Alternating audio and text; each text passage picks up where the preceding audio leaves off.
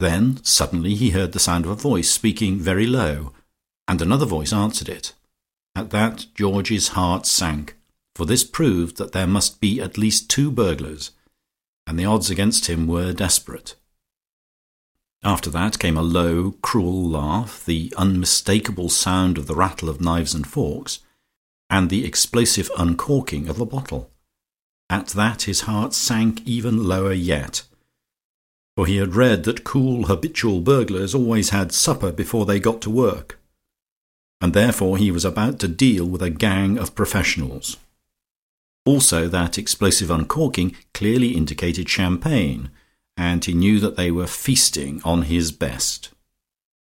And how wicked of them to take their unhallowed meal in his drawing-room, for there was no proper table there, and they would be making a dreadful mess over everything.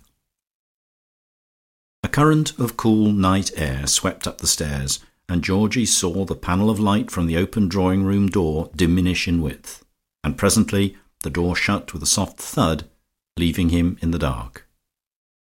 At that his desperation seemed pressed and concentrated into a moment of fictitious courage, for he unerringly reasoned that they had left the drawing-room window open, and that perhaps in a few moments now they would have finished their meal, and with bulging pockets would step forth unchallenged into the night.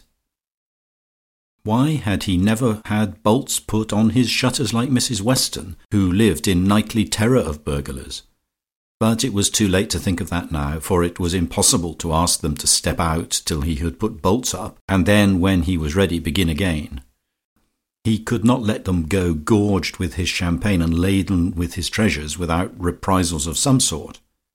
And keeping his thoughts steadily away from revolvers and clubs and sandbags, walked straight downstairs, threw open the drawing-room door, and, with his poker grasped in his shaking hand, cried out in a faint, thin voice, "If you move, I shall fire."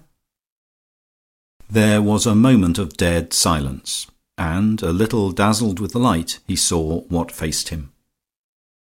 At opposite ends of his Chippendale sofa sat Hermy and Ursy. Hermy had her mouth open and held a bun in her dirty hands. Ursy had her mouth shut, and her cheeks were bulging. Between them was a ham and a loaf of bread and a pot of marmalade and a Stilton cheese, and on the floor was the bottle of champagne with 2 brimming, bubbling teacups full of wine.